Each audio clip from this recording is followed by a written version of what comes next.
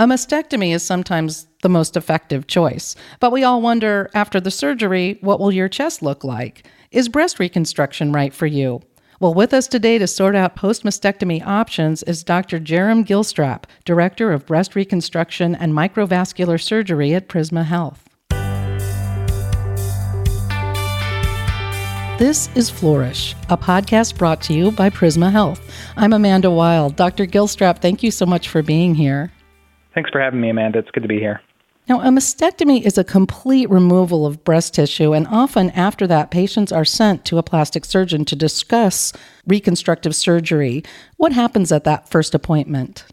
So a lot of times that first appointment is one of our longer appointments where we have an in-depth conversation about what the options are after having the mastectomy. And there's a wide range of paths that we can take, and it really depends on not only the clinical scenario, but also what the patient's desires are.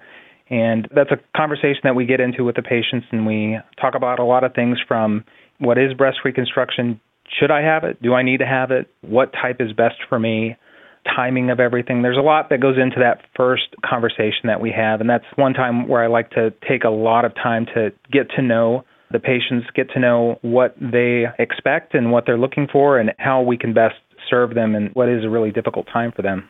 So what are the reconstructive options after a mastectomy? My goal is to help them make the right decisions for them. So I'm not here to push one thing or another. So I always like to make sure that I let my patients know, first off, having a reconstruction is not mandatory. They can opt for no reconstruction. But breast reconstruction is considered part of complete cancer care, so that is an option for them if they wish to proceed with that. I would say there are kind of two major camps of breast reconstruction, and they're not at odds with each other. Just one might be better than another for certain patients, and that would be an implant-based reconstruction where we use tissue expanders and implants, or we use a patient's own tissue in place of an implant material. And what we're really doing is we're replacing that breast tissue with something else, be it with an implant or with the patient's own tissue. Both of them have their pros and cons. Both of them have really great things about them and not so great things about them. And it's really a conversation that we like to have with the patient about what might fit best for them and what they're looking for. You mentioned no reconstruction. What does that look like? That's something that I think a lot of people, when they choose to have no reconstruction, they kind of think of maybe just a flat chest or maybe almost like a male chest where it's just flat. And unfortunately, that's not necessarily what it looks like. The breast tissue on the chest actually, when it's removed, there is a bit of a concavity or an indentation. Sometimes there can be some excess skin that's a little flabby. And a lot of times in those situations, the nipple's also removed. So it's not maybe what people automatically think of. That being said, some people don't want to have a breast reconstruction, that's fine. And we have good people in town that I refer to that do external prosthetics or specialty bras that allow people to maybe wear some of the clothes that they wore before and not feel self-conscious when they're out in public. Well, what are the advantages of getting reconstructive surgery? Why might someone choose to have that reconstructive surgery after a mastectomy? Well, I think some people think of breast reconstruction as maybe like a vanity thing, or I've heard people say, well, I'm done having kids, I don't need a breast reconstruction, or I'm divorced, or they feel like they don't need it. But really, there's a psychological aspect to it, restoring one's body image, being complete. There's a lot of benefits to it. There are benefits over, say, like an external prosthetic because those tend to be heavy. People get hot underneath and can sweat underneath. And it's nice to have something that's a part of you. And while we're not giving somebody back their breast, we are making a semblance of that and giving something that's a part of them and restoring that body image. And it has been shown to positively affect psychological well-being as well. Is that a longer recovery process then? Once you've gotten the mastectomy, you get another surgery for rebuilding. What does that involve in terms of time? And how common is it to need adjustments, further surgeries, or other complications? First off, we're talking about timing. So you said specifically needing separate surgeries. So there is something called delayed breast reconstruction where the mastectomy is done and then sometime later breast reconstruction is performed. That's delayed reconstruction. There's also immediate reconstruction, which is where a breast reconstruction, or at least a stage of breast reconstruction, is performed at the same time as the mastectomy. A lot of times that depends on a clinical scenario, but I would say a lot of patients were able to offer immediate breast reconstruction too. As far as adding on to recovery, the recovery from a mastectomy is in the neighborhood of 4 to 6 weeks. I would say that the recovery from, say, like an implant-based reconstruction is going to be about the same amount of time, and it is overlapping, so it's not necessarily adding a whole lot of recovery per se to the mastectomy itself. You asked about any complications and revisions. Complications, it depends on the type of reconstruction that you have. If we're doing implant-based reconstruction, the things that I worry about a lot are skin healing and infection, because it is a foreign body that we're introducing. So any sort of infection typically needs to be treated with removal of an implant. And there is a not an insignificant rate, I would say in the neighborhood of anywhere from 2 to 10% of implant removal or failure of reconstruction in an implant-based reconstruction. In a tissue-based reconstruction, you're not introducing a foreign body, so that's not necessarily a worry. If there were to be an infection, it can be treated successfully with antibiotics, but there are also cons to your own tissue reconstruction, autogenous or deep flaps, tram flaps, etc., where it is a longer surgery and there's a longer recovery time. As far as revisions are concerned, I would say that it's more common than not to usually do smaller surgeries to do revisions. Like one thing might be fat grafting. If there's some contouring irregularities that we'd like to address, then we can actually perform liposuction where we harvest fat, which not a lot of patients argue with me about wanting to do liposuction that's insurance covered, but we do liposuction and use that fat to contour the breast reconstruction. Another part of it might be nipple reconstruction. So there are a lot of aspects to it. And it can't always be done in one surgery. No, it's typically best to separate things out sometimes because there is an amount of healing and letting swelling and edema resolve before moving on to do more. So we're basically talking about two types of reconstruction. One is using your own body fat to reconstruct, and then there's implants. So I have questions about both. Implants have been in the news a lot. How safe are they? They have been in the news a lot, and that's always an issue in being physicians. That's something that we're always worried about. So one thing that has been in the news, I would say, for the last several years has been something called ALCL, which is anaplastic large cell lymphoma. That specifically has been associated with certain processing techniques for implants. Those techniques in implants are not being used anymore. That being said, the incidence of it was extremely low. I personally have not seen a case of that since I've been practicing, but it is something that I like to talk with patients about and like to make sure that they're aware. When I say low, I'm speaking at 1 in 30,000 might be a good number to throw out there.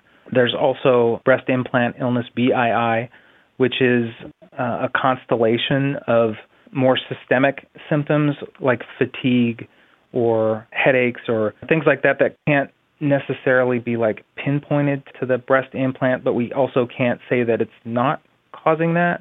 Again, that's rare. I have seen that though, mostly in patients that would like an implant removed, and that could be for reconstruction, that could be for cosmetic patients also. I always make sure that they know I'm happy to do that, I'm happy to remove that, but with the connection where we're not sure, I also can't guarantee that removing the implant will relieve those symptoms. So with the other surgery we're talking about, the flap reconstruction that uses your own body, you're taking fat from other areas and sort of rebuilding the breast mound. Does that feel more part of you than an implant because it's using your own materials and you have your own blood supply? It absolutely does. So it's very similar to the feeling of breast tissue, the abdominal tissue, which is what we typically use. It doesn't have temperature differentials that patients feel when they have, say, an implant. It tends to look and feel more natural. When I say feel, I should be careful and specify that. I mean feeling like with your hand from the outside, the kind of consistency of it. When we're talking about actual sensation, I think that's an important thing for patients to know, that there are nerves that go to the breast that are removed, and essentially, I would say, most mastectomies, the skin overlying, regardless of the reconstruction type, is numb, is insensate. That's from the mastectomy itself, not from what you're doing with the reconstruction. Correct. And we should also say when people are getting these flap reconstructions and you're doing liposuction and things like that, two things it's not a boob job, because a boob job includes using some of your own breast material, and with a mastectomy, you don't have that to work with. And then also when you get the liposuction, my understanding is it's not like you're getting this free fat removal because the skin there isn't going to be all tightened up and things like that. as it would when you're getting a cosmetic procedure.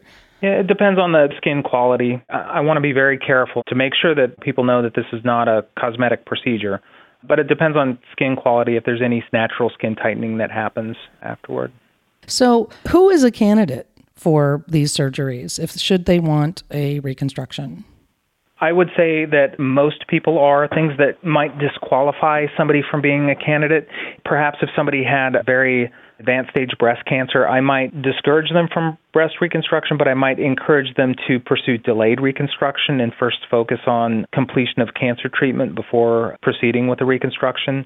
There are other serious medical conditions that might preclude you from doing it. There are certain things that preclude people from having one type that's autologous or implant-based reconstruction. There's kind of a laundry list, and that's something that I like to go over with people on a case-by-case basis. Get really specific about that with each individual person. I could get really granular with that. I'm not sure if that would be helpful. For example, if somebody had a hypercoagulable disorder where they formed blood clots, doing a flap or a tissue-based reconstruction might not be the best thing. If a patient had had breast cancer and a lumpectomy and radiation before and there's a lot of radiation skin damage, they might not be a candidate for an implant-based reconstruction. And it really depends on each patient and the specifics of their case.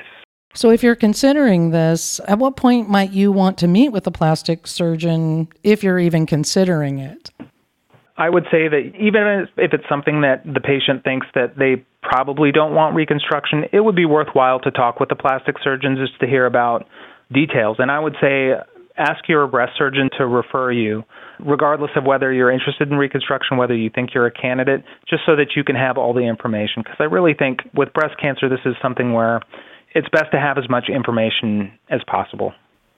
If you do have reconstruction, what support is needed that you've seen either medically or emotionally? Our breast cancer team has a lot of members.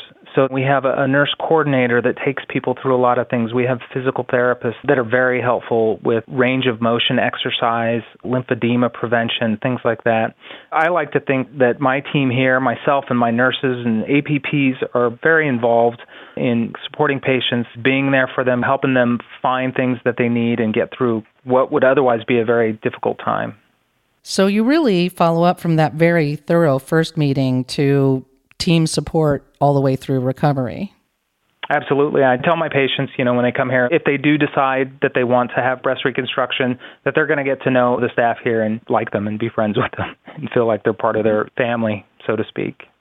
Well, Dr. Gilstrap, thank you for describing these different approaches to post-mastectomy care and for your work helping women decide the right course for each of us individually. I love my work, and I'm happy to be able to serve in that capacity. You can get in touch with Dr. Gilstrap. For more information and other health podcasts, go to prismahealth.org/flourish. This has been Flourish, a podcast brought to you by Prisma Health. I'm Amanda Wild. Be well.